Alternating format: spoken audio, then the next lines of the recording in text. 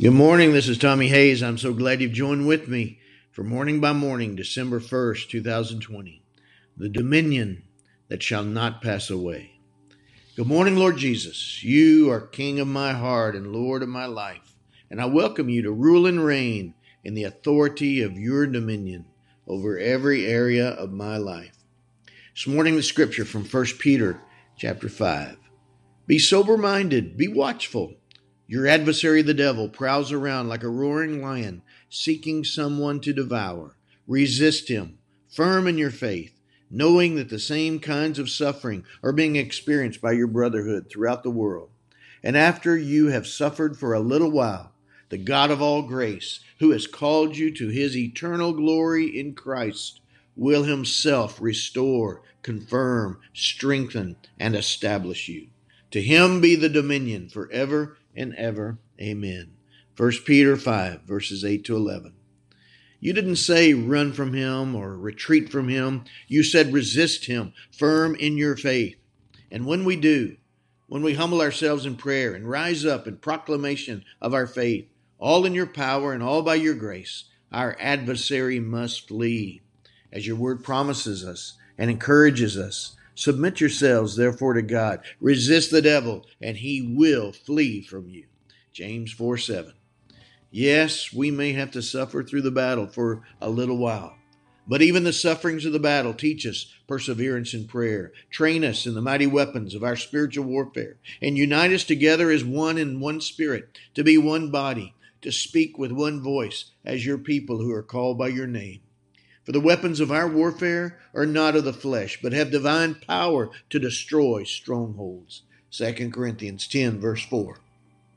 The strongholds of a false dominion will come down, and its strong man must flee. As you teach us in the ministry of spiritual warfare, if it is by the finger of God that I cast out demons, then the kingdom of God has come upon you. When a strong man, fully armed, guards his own palace, his goods are safe. But when one stronger than he attacks him and overcomes him, he takes away his armor in which he trusted and divides his spoil. Luke 11, verses 20 to 22. You taught us this just after teaching us to persevere in faith and persevere in prayer. Luke 11, verses 5 to 13. There is none stronger than you. No surrender, no retreat, never running from the battle, but always running to the battle, steadfast in obedience, firm in our faith. In due time, after a little while, you restore, confirm, strengthen, and establish your true dominion in our hearts and in our land, all in accordance with your purposes and your plan for our kingdom that shall not pass away. 1 Peter 5, verse 10. You are the God of all grace, and you are the God who will have his way as your people humble themselves to seek your face and pray. 2 Chronicles 7:14. For your dominion is an everlasting dominion, which shall not pass away, and your kingdom one that shall not be destroyed. Daniel 7, verse 14. To you be the dominion forever and ever. Amen. 1 Peter 5, verse 11.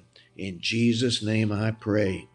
And Father, I join alongside this one praying with me right now in the name of Jesus, that they would be restored and confirmed, strengthened, and established, holding fast in their faith, persevering in prayer until we see your everlasting dominion established in our hearts, in our land, even in all the world, to the glory of your name. In Jesus' name I pray, amen. God bless you, my friend, and you have a great day.